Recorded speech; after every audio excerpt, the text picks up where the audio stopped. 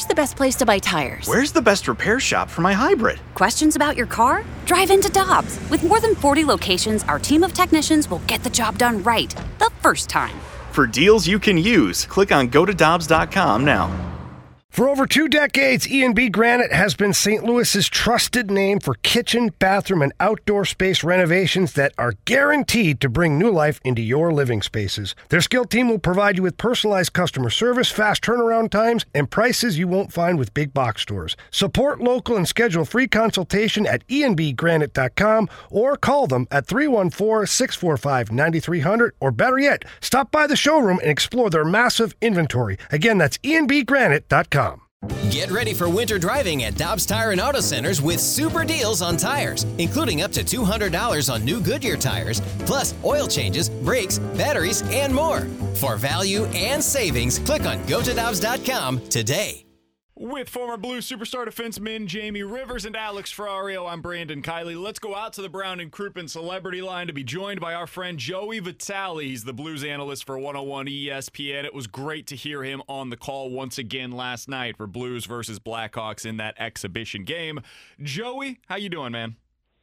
BK, buddy, doing great. It's great talking to you guys as always. Well, we are happy to have you. We wish that we could talk a little bit more about a positive Blues performance, but I want to get your impression early on of what you saw last night. What was your biggest takeaway from the Blues exhibition opener? You know, my biggest takeaway, I think the most important thing, and this is something that Craig Berube discussed with me yesterday morning, was that he wanted to see one thing and one thing in particular, which we saw last night, which was injury-free. That's the biggest thing.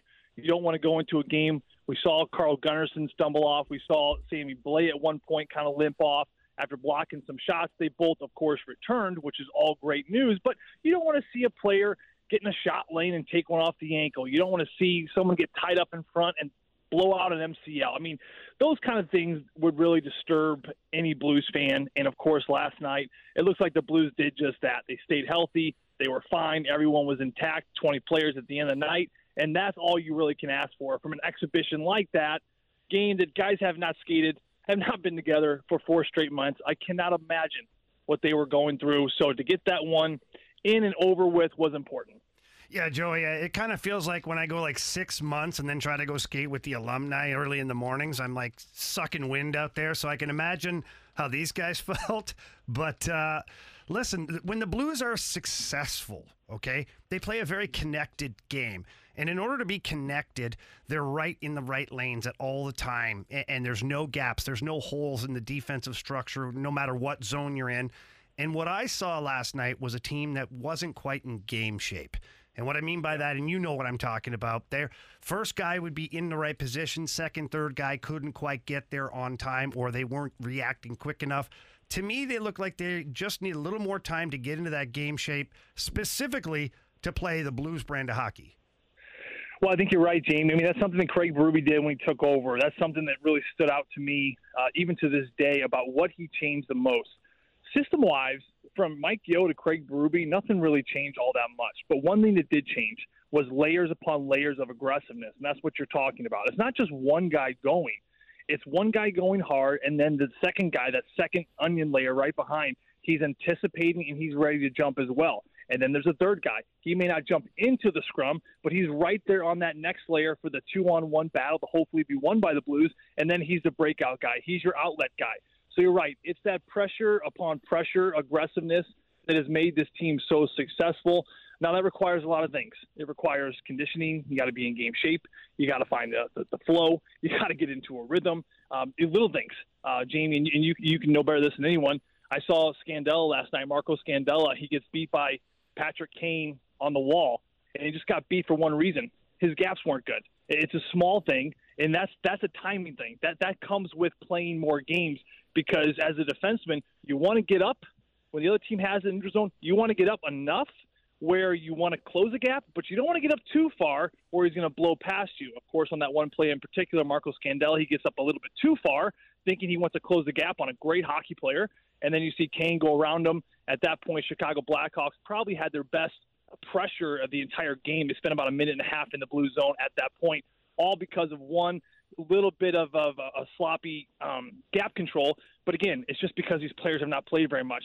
The more they practice, the more they play. These round-robin games are going to be important. They're going to work out those kinks, and they're going to be just fine.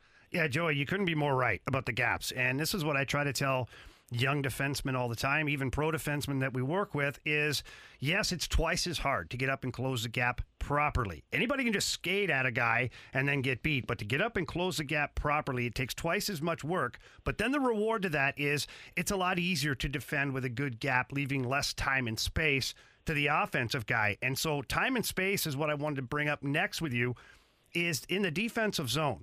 And like you talked about, the layers of defense, we always see 1, 2, 3 guys that you have to get through, maybe even a fourth guy who collapses in the Blues defensive zone, and certainly the goaltenders that's involved too. Last night, we didn't see that. We saw, the first player in the D1 or the F1 pressuring the puck, and then that second layer was just a second late. The middle of the ice was just a little too wide open. Is this something that Craig Berube's really going to button down on over the next couple of days? I think that if I were Craig Berube, I wouldn't show a lot of clips of last night's game for obvious reasons. But you know what I would show, Jamie, and you know this. I would show what it looks like when it's at its best. Let's go back to some games we played in March, and I'm sure they've already done just that. They were playing some humming Blues hockey before this pause. I would grab those because for players, they love that positive reinforcement. What does it look like? This is what it looks like right here, boys. And bam, hit the play button, and you're going to see those layers. Okay, I wouldn't dissect the game too much last night. And again, these guys have been off for 4 months. They're in this bubble. And guys, they don't play a serious game for another, 12 days. So they've already been in this bubble for 3 days. They play an exhibition game with no one in the building, and they have another 2 weeks before they even play the first game of the first round. I can't imagine what's going through their head. At the end of the game, it was absolutely hilarious. They kind of scanned the Blues bench. I don't know what kind of feed you guys are watching, but they scanned the Blues bench, and Braden Schen's face pretty much just said it all. His mouth guard was hanging outside. His strap was already undone. I think there was 30 seconds to go. He looked like he was staring up in La La Land. He kind of looked like how I remember my freshman year in high school. This is what I can remember. Homecoming. Everyone's like, you got to go to homecoming. It's the cool thing to do in high school. And I'm a freshman. All right, so I rounded up a girl. Jen Reinhold. I still remember her name. Jen Reinhold. I think she went to Incarnate or something like that. Poor girl. But what we did was, the tradition for dances is you go to a dinner or some sort of restaurant, Panera. We went to Applebee's right across from the old CBC off Clayton Road. And I remember the great appetizers. Yeah, well, that's what they got. So I was the first one to order. And I got this double-stacked cheeseburger with bacon and, barbecue sauce because I'm an animal. And I didn't know what I was doing. I've never talked to a girl in my entire life. And then everyone else orders, a salad and, chicken bites or shrimp chuckers or whatever the hell they were called. And I'm sitting there oh, crap, did I just screw up?